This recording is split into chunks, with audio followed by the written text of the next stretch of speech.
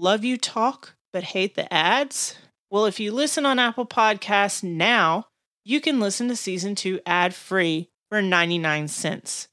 To do so, go to the UTalk homepage and click the subscribe button. If you don't know how to get there, there's a link in the show notes. Your subscription also helps me continue to create great content. Thanks for your support. The thing I struggled with was at that point, I had poured really 10, 11 years of my life into running, right? It started as a fifth grader, which was semi-serious, and then eighth grade was really serious. So then from eighth grade to that point was really like 6, 7 years of serious, like eating right, sleeping right, not staying up late, all these kind of sacrifices that come with being an elite athlete. And then it was like, was it all for nothing, right? Because that's the thought that goes through your head. Was it all for nothing?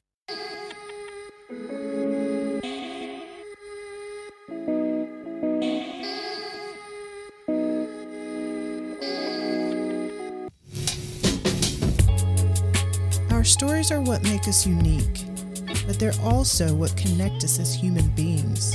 It's time to stop talking and start listening. This is You Talk, I'll Listen with Shannon Chapman.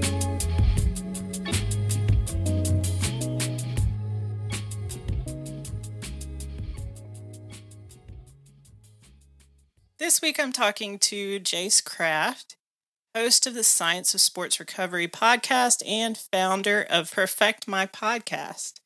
Jace is also an elite runner. As an All-American in college, he was a 4-time cross-country and SIC conference champion and was ranked in the top 25 Division II indoor milers in 2017. So when it comes to running, he's the real deal. I wanted to talk to Jace about an experience he had with the sport he loves that many people may not understand when it comes to athletics, and that's burnout. Jace, thanks for joining me. So let's just start with, how did you get into running? Yeah, that's an interesting story there. It's my brother's fault that I got into running. I have 2 older brothers. They're twins. They're 4 years older than me. And I had always had aspirations to be like a professional athlete. That was my goal since I watched the Olympics back in, probably 2000, 5 years old or 9 years old, somewhere in there. I was like, that's what I want to do. I want to be an athlete. And then the sport kind of changed. It was like baseball, football, and I got hooked on football for most of my grade school. And my brothers played football, 7th and 8th grade. But then they were getting beat up. They were like 6 foot and 150 pounds. So just like skinny poles out on the football field. And they're like tired of getting beat up. So then they heard about this thing called cross country. They're like, we're going to go out for cross country. And I just remember being so mad at them for a while because they weren't playing football anymore. And they were going to do this running thing, which I had no idea what it was. But like I looked up to my brother so much that I was going to do whatever they did. Right. So that summer they started training for cross country and just going out and running by our house. I grew up on a farm. So it was just middle of nowhere. We're running miles, and they would go out and like, well, I'm going to try to follow along. And they would, leave me in the dust. I'd run with the dog, which was fat and slow. But we'd do it. And that's how I kind of got into running, was my brothers. And then once I was still like, football's the real deal, until I went to one of their cross-country meets that fall. I saw them do very well. They placed in the top 15, I think, in that meet. And that's when I was like, if they're good at this, I can probably be good at this, right? And then I just kept going from there. And that's really how I got started running. And then it wasn't until like 8th grade where I started taking running really seriously. And it just kind of blossomed from there. Did you have any goals as a runner for your future? I know you said you wanted to be a professional athlete. Did you envision yourself being a professional runner or like in the Olympics or anything like that?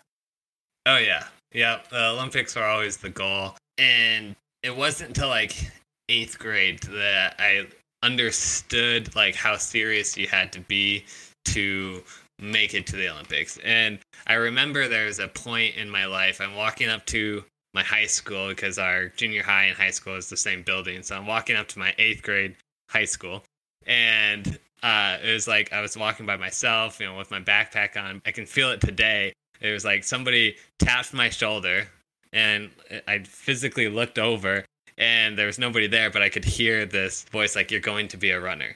It was like a calling. Like if you imagine a calling, it was like that kind of stereotypical type. And I was like, okay, that's kind of cool. I'll, be this. There's something I like, something I was good at. And from there on, that's when I started running year round. I got, training really serious. And I went my 7th grade year from getting lapped by my brothers in the 2 mile, which was 8 laps around the track, to beating them half of the time my 8th grade year. They were seniors in high school. I was in 8th grade, and I beat him half the time in the 2 mile. Now, there's a caveat to that because they usually ran more races leading up to that on that day. But there was like a minute or 70-second improvement from one year to another. And that's when I really realized, like, hey, I could do this and I could make a run at this. No pun intended there.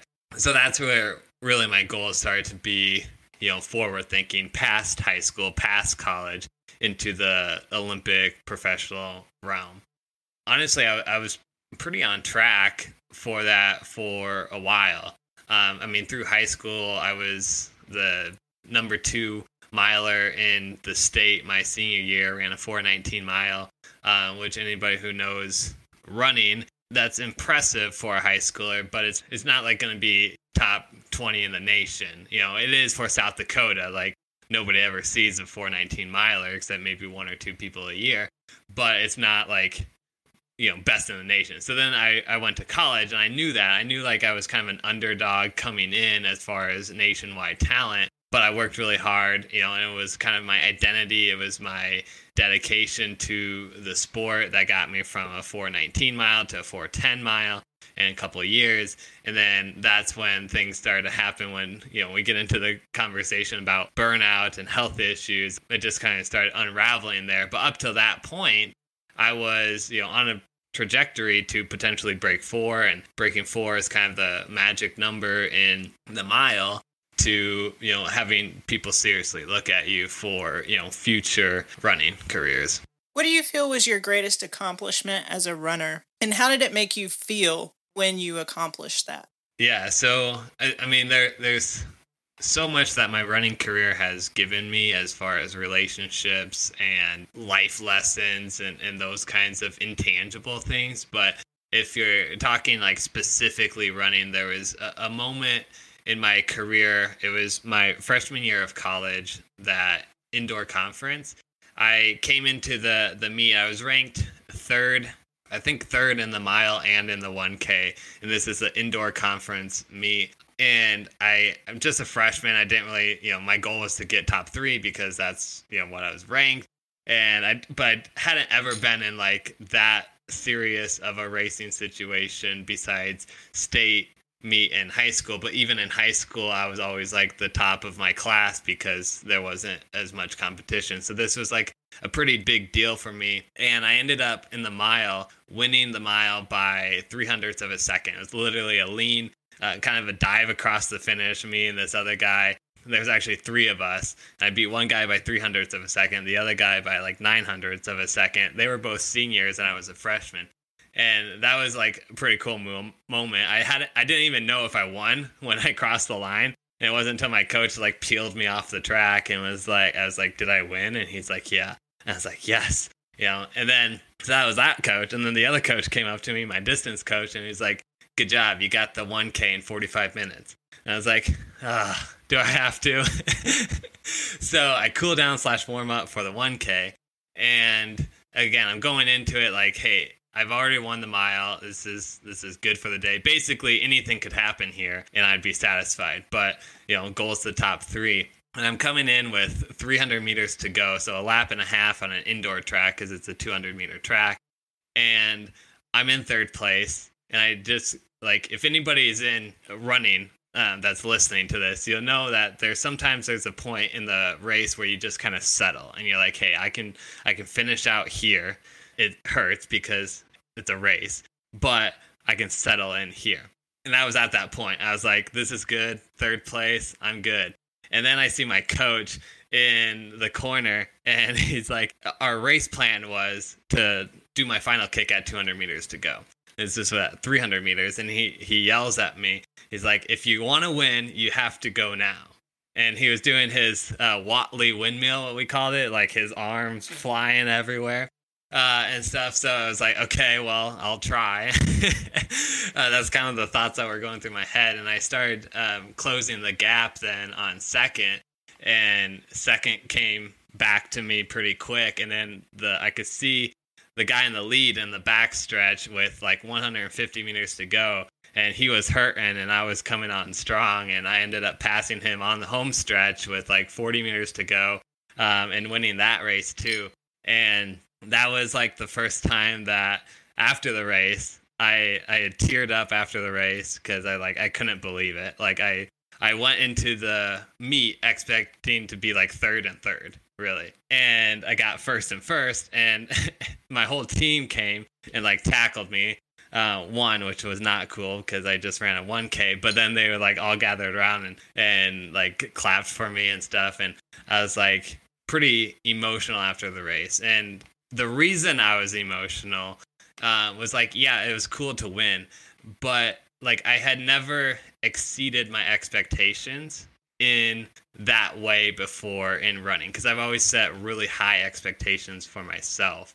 And, you know, always like, the bar is set at perfect, and then I would fall, you know, a little short from that, and then be like, okay, that was a good race because, you know, previous. But I hadn't ever set like, this is best case scenario, I get third and third, and then, you know, exceed that. So that was like the first time for me that I surprised myself in a good way. Sounds sweet. What did running mean to you at that time? It's kind of embarrassing to say, but it was more of my identity than I would like to admit. You know, it was who I am. It's what I thought about all day. It's what I, you know, poured my life into. And, you know, there was always like, your identity is not your sport. You know, that I knew that as a Christian, but I didn't always practice it in the way I thought and the way I communicated with other people and stuff. So, you know, it was a big part of me. And losing part of that was hard in many ways for my confidence, for my identity, for my relationships, and those kinds of things. So you're at the top of your athletic career, a lot of promise. What happened that threw a wrench in your plans? Yeah, it all started with something seemingly not that big of a deal. So my sophomore year, I had just ran a 4:10 mile. I was on my way to that 4-minute mile, and going into my junior year, I went out on a run, summer run, not a big deal. It's just an easy run. It was supposed to be like 15 miles, but I got 5 miles into it, and it was pretty hot, and I was probably dehydrated before I started. But I got 5 miles into it, started feeling a little weird, and decided to turn around. So I turned around. On the way back, I was like struggling to keep my miles under 11 minutes. Like I was walking, and I was lightheaded, and I was dizzy, and I was just trying to make it back to where I came, because I was doing an out and back. So I was 5 miles from my starting point, and I had to come all the way back. So when I got back, then I started feeling really nauseous, and which are all the signs of like heat exhaustion and that kind of stuff. But I was like, I'm not going to the hospital, right? So I just go home and pretty much can't move for the next 2 days. Like, I don't think I spent more energy than getting up from the couch, going to the bathroom, and coming back. And I just like was dead, tired, everything hurt. I was dizzy, nauseous, all that kind of stuff. All signs leading I should have went to the hospital. But I didn't, because I was like, it'll pass, right? And then 2 days later, I woke up and I had like red spots all over my chest. And my girlfriend at the time now, my wife, was like, we should probably take you in. And I'm like, okay. So we go in, found out that I developed pneumonia from that. So then I had to take, you know, a couple weeks off of running from then. And I just like, okay, I have pneumonia, you deal with it. It's just like any other injury. And then you get back to running, right? That was kind of my thought. And at first it seemed like that was the case. I did my time with the antibacterial medication, took my time off, got back to running, got back into it. And I didn't really notice anything until I went into competition. It was at the point where I had to get that last gear in running, where like you're in the last 400, 800, depending on the length of your race, where you're making that last push to really pass people, to catch people. That's where I noticed it. When I hit that gear, my body would just go numb. It's hard to explain because when you're hitting that gear, like things don't work properly. Your body kind of shuts down because you can only hit that gear for so long. But I was very, very comfortable and very used to that feeling because you have to be to run the kinds of times that I was running. And that kind of altered my confidence for a while. I was like, something's wrong here. And it was like really 18 months of us doing some testing this, testing that, trying to figure it out, thinking it went away, then it comes back. And then, every once in a while I'd have an okay race, but I never got back to the times that I was running the year before. And sometimes I wouldn't even finish the race because I just kind of collapsed at the end because I was trying to push through it and my whole body was numb. So that's really where it kind of all unraveled. Long story short is it started with the heat exhaustion pneumonia, and then that had lasting effects to what we found out was my lungs, which obviously is a big part of running, and it was affecting me at those top speeds. So I eventually did get an inhaler, prescribed an inhaler, and that started to help with kind of the healing process and confidence process. And then by the end of my senior year of college, I was able to get down to close to the times I was running as a sophomore, just not all the way there yet. So what you were experiencing was burnout? So it started as not burnout. It started as just like this weird health issue. I just call it kind of a health issue because we didn't really know what it was. It was definitely from the heat exhaustion pneumonia, and my lungs just needed time to heal. But it led into burnout, and it led into burnout because I was doing something that I was passionate about, and up to that time, I was seeing progress year after year. And there's nothing better than running a new PR, that feeling that like, hey, I've reached a new level, right? Then it was 18 months, really, the rest of my college career that I didn't PR again in that race. And that was what kind of led into burnout. So once I got to a point, like, because there was, 9 months really went by and we had no leads, no idea what was going on with me. And I started doubting myself as an athlete. I started kind of doubting my confidence. I said, okay, well, maybe nothing is wrong with me. Maybe I'm just not that good, right? And then that led into like, well, what is the meaning of sport if I'm not going to get better or that kind of stuff? And I wasn't competing at a way that I wanted to compete at. So it made going to competitions harder and more stressful because it wasn't a matter of, am I going to PR or not? It was a matter of, am I going to finish or not, which is not a good feeling when you're lining up against national caliber athletes. And so that really led to burnout. I started not appreciating running anymore. I was like, now it's just kind of a chore.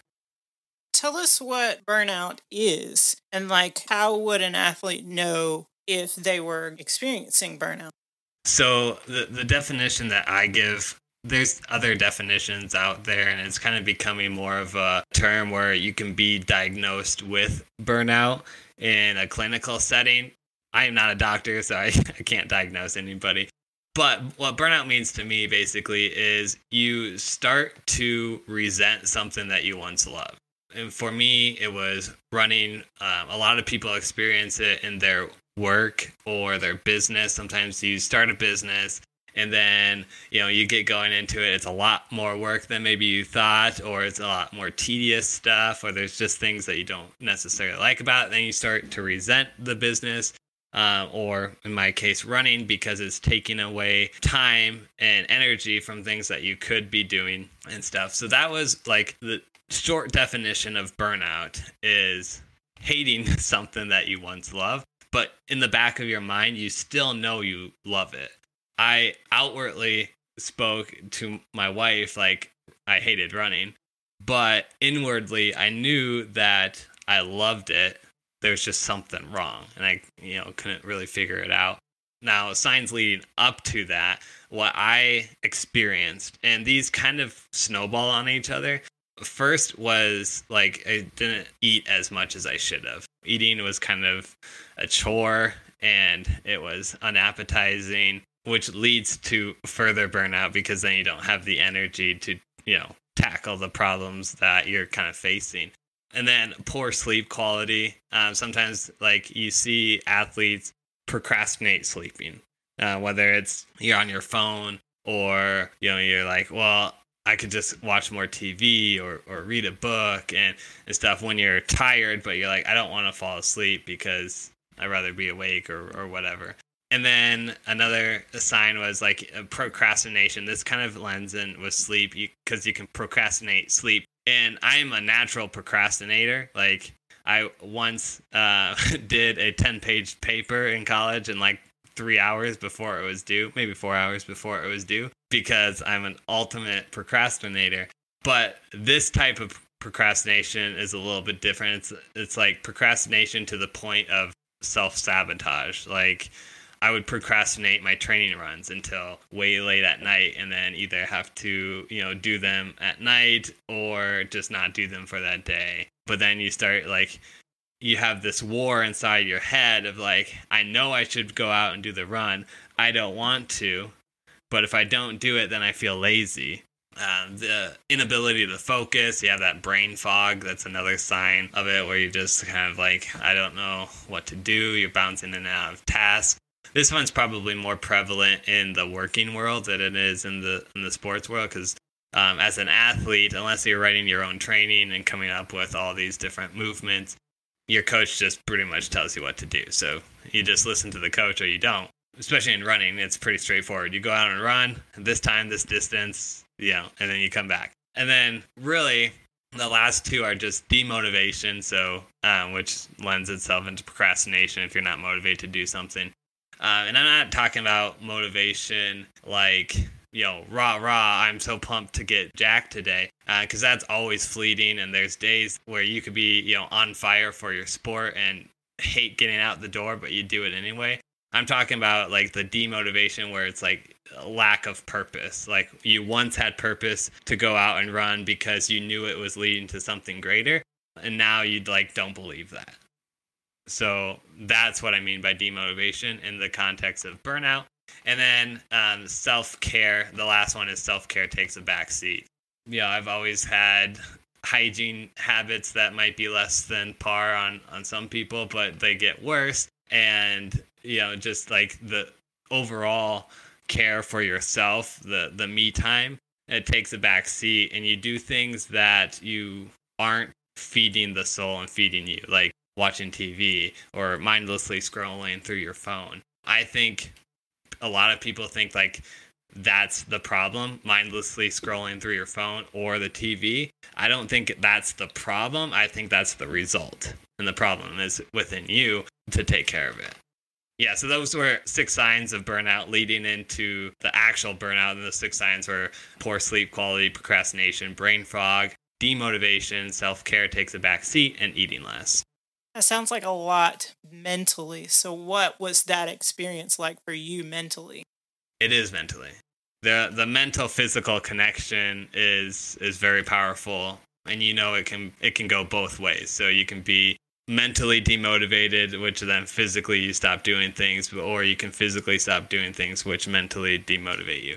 And for me, I think it was the physical to the mental and then back.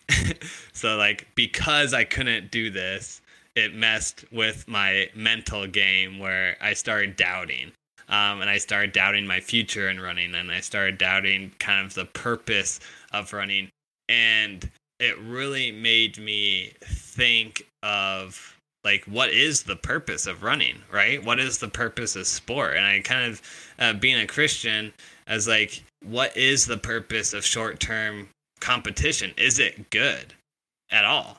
Because you know, you're fighting for one medal or one place, because there can only be one winner, right? And well, what is the point of winning anyways? What does that get you? Not any, you know, eternal benefits, that's for sure. So like, what is the purpose? And that's really what the struggle was for me. Was I'm doing this thing now, this running thing now, which I always had a purpose for in my life, but now I don't know what it is. And then all the signs of burnout, you know, led in with me fighting myself with, am I lazy, or am I, you know, is there a problem with me? Am I good? Am I bad? But I think the main story here is like the lack of purpose. And for me, how I eventually got out of this burnout, or got through it, because eventually I just had to take some time off of running totally, and that's how I eventually got out of it completely. But how I got through the last couple of years of my college career was I had to shift my focus on what running actually meant to me. And it was, you know, the competition. What I found for me personally is competition can be good. There's evil in sport, just like there is in business, just like there is in relationships, just like there is in anything in the world. But there's also a lot of good with it too. And for me, the good was the relationships, not only the relationships with my team, but also with my competitors, because there's nothing that breaks the ice more than, especially for men, than competition. Like, if you get a bunch of strangers in a room and you put them on a basketball team to go play, you know, against this other group of men, and none of them knew each other before, you know, then you start to build relationships with them, whether you like it or not. Sometimes, you know, you work well together, sometimes you don't, but you're forced into a relationship. And I think relationships are always good. They always have the potential to be good, I should say, because there are some relationships that aren't inherently good. But you know, God calls us to have a relationship with people and with him. And that's really how we experience the world, is through relationships. So that to me was then what became the purpose for my running. So it was like, okay, I'm not going to the Olympics. I'm not being a professional runner when I get done, because, you know, at that point, I didn't even know if I could break 4:20 in the mile anymore. And so, like, what is the purpose? Well, I had a team that looked up to me as a leader, because I was, whether it's right or wrong, if you're the number one or two, you know, runner on the team, people like, hey, lead us, right? So that kind of happened naturally my sophomore, junior year, because everybody else had graduated, and then I was upperclassman, and I was the 1 and 2 runner on the team. So I had this chance to really influence this group of people through leadership. And that then became my purpose, was, okay, I get to do this running thing, and it brings me closer to this group of people that I can have influence over in a positive way. So then that is really what changed my mindset and got me through it without going deep into like some sort of depression or that kind of stuff. With having aspirations to participate in the Olympics, does it hurt to have to tell yourself, okay, this is not going to happen? Or were you kind of at the point where it didn't mean as much to you as it did before?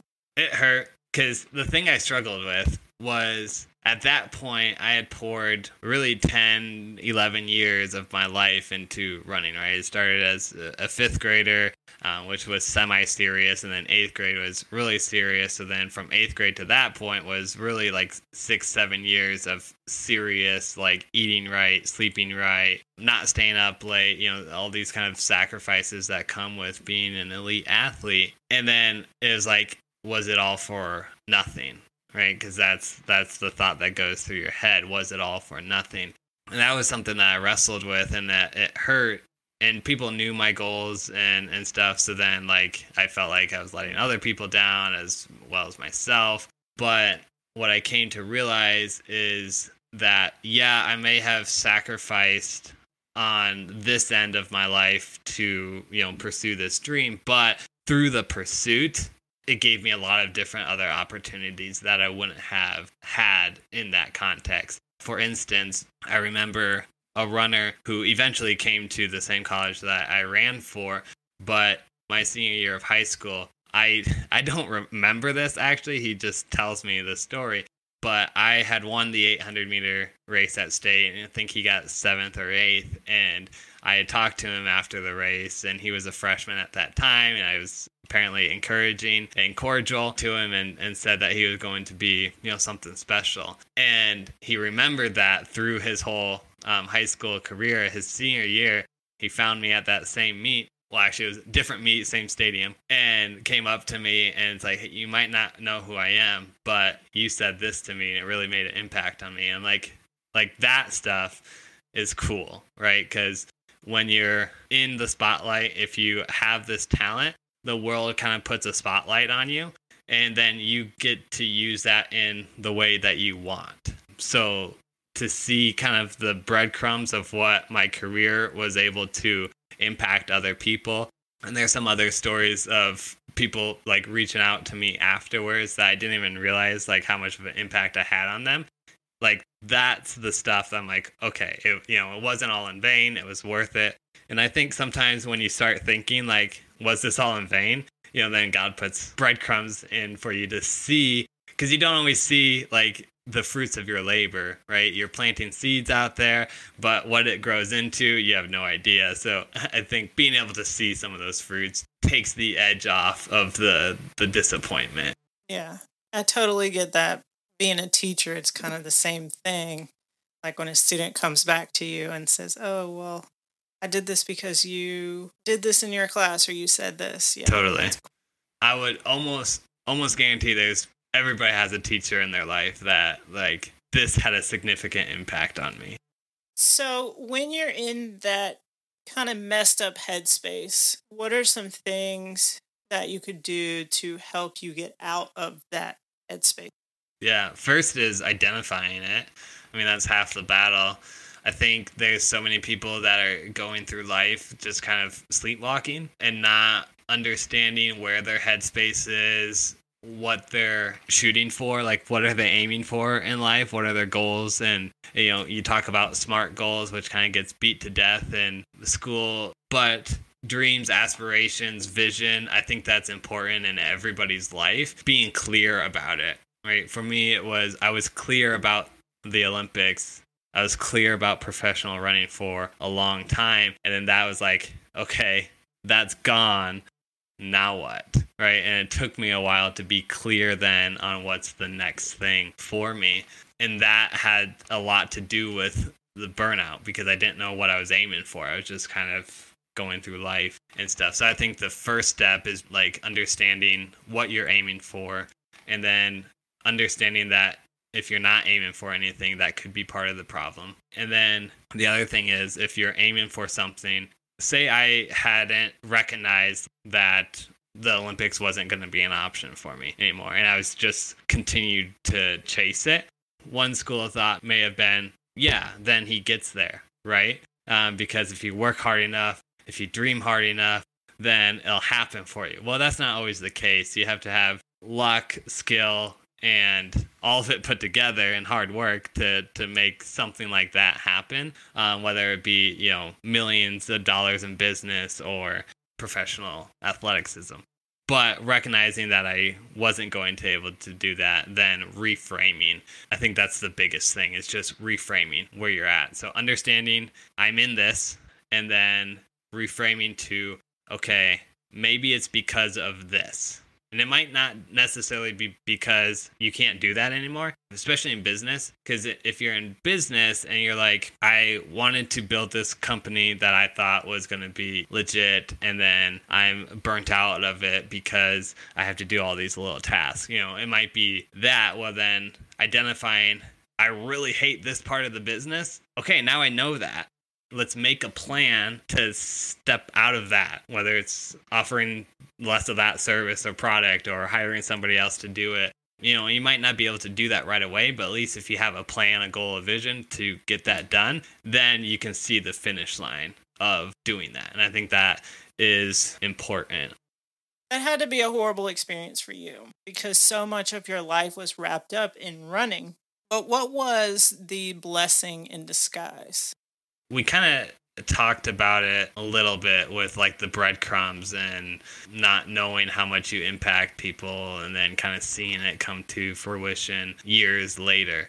If somebody were to ask me like if I would change my college career or change kind of like take the burnout, take the pneumonia, take the heat exhaustion out of my story and just have this like straight path to potential, professional running and the Olympics, I think the right answer is to say, no, I wouldn't change it, right? But I think it'd be a hard decision to say, no, I wouldn't change it. I think I might change it just to see what would happen, see what that life is, because I know what this life is. But that being said, I don't dwell on it anymore. I don't regret it happening to me because I've learned a lot about relationships through it. And I think that's really the blessing of it is it forced me to realize relationships is how you experience life. It's through relationships, right?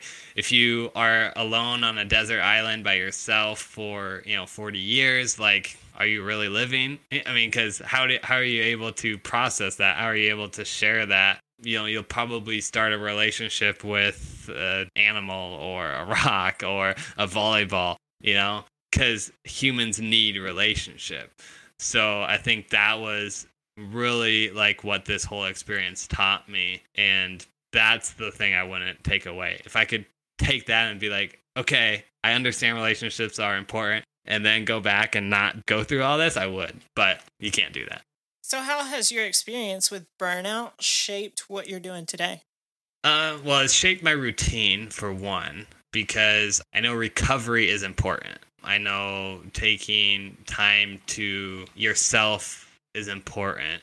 What led me into kind of the Science of Sports Recovery podcast is that notion of recovery from the physical world and mental world of sport, because it's really demanding. It's both mentally and both physically. And we have this culture of go, go, go, and not just in sports, but also in business and life. And it's kind of a badge of honor to be busy, right?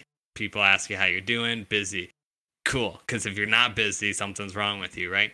But that's not the case. And as hard as you go, as hard as you put your effort into your workouts, into your business, into your relationships, into your life, you have to recover from that, because as humans, we aren't meant to just sustain high energy. We ebb and we flow, and that's how we're built. God created the world in 6 days and then he rested. Resting is a big part of us and it's a big part of our lives. So I didn't think that was talked about enough in sport. You hear all these motivational speakers. It's like, you gotta wake up at 4 a.m. and, work. And if you're not running twice a day, every day, then you're crap. Well, it's not the case. I think, if you learn to recover better, you can actually do less work or less amount and harder work and then recover from that better. So that was really why I started the Science of Sports Recovery, and why I kind of talked to both researchers and athletes about their story on, what they do for their recovery routine, how do they get to the level that they are now, and that kind of stuff. So, and then as far as like, I have a business called Perfect My Podcast, where I do podcast production for many different clients, and it's shaped me there too, because about the relationship now. It's not necessarily like transactional. I value the client relationship, and my marketing, it reflects that. Like, I do what I can to build relationships, not only me and other podcasters, but other podcasters and other podcasters together. So I think that's really where the experience from burnout has been reflected in my life. Is, well, one, I talk about it weekly, now on a recovery show, but two, it's also shaped kind of how I view business and marketing and stuff too. Well, thank you, Jace, for coming on. I love sports, but never had the potential to be an elite athlete. So I know that people who are in that space, there is a lot of stuff that you guys go through. So thanks for kind of opening up and sharing your story about that. Yeah, no problem. And the last thing I'd leave somebody with that is in that I want to be a professional athlete mindset is try it and shoot for it and go for it for all you're worth. But know if you don't make it, like it's not the end of you. There's other stuff for you out there. But if you're gonna, regret not going for it, you gotta give it a shot. And you can go for it, until you're 30 and still be young enough to do anything else you want in life. That is true. Thanks so much, Jace. Thanks, Shannon.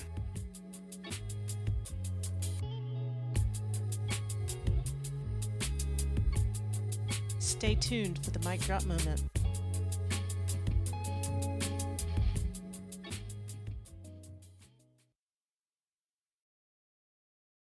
If you haven't heard about Anchor, it's the easiest way to make a podcast. There's creation tools that allow you to record and edit your podcast right from your phone or your computer. Anchor will distribute your podcast for you, so it can be heard on Spotify, Apple Podcast, and many more. You can make money from your podcast with no minimum listenership. It's everything you need to make a podcast all in one place. And guess what? It's free. So download the free Anchor app or go to anchor.fm to get started. It's time for the mic drop, y'all.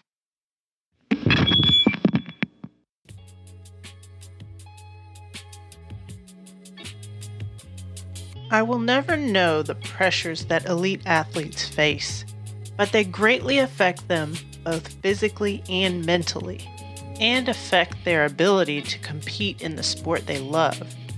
Athletes like Naomi Osaka and Simone Biles have been criticized recently for taking breaks from mental recovery, but Jace learned firsthand the dangers of not doing so when his health suffered. At the level that these athletes compete, they have huge goals, and not meeting them can create a cycle of self-doubt, guilt, and even more pressure that can lead to burnout and negatively affect an athlete's career. They push themselves to a level that most of us don't, and that physical stress can cause mental stress, and vice versa.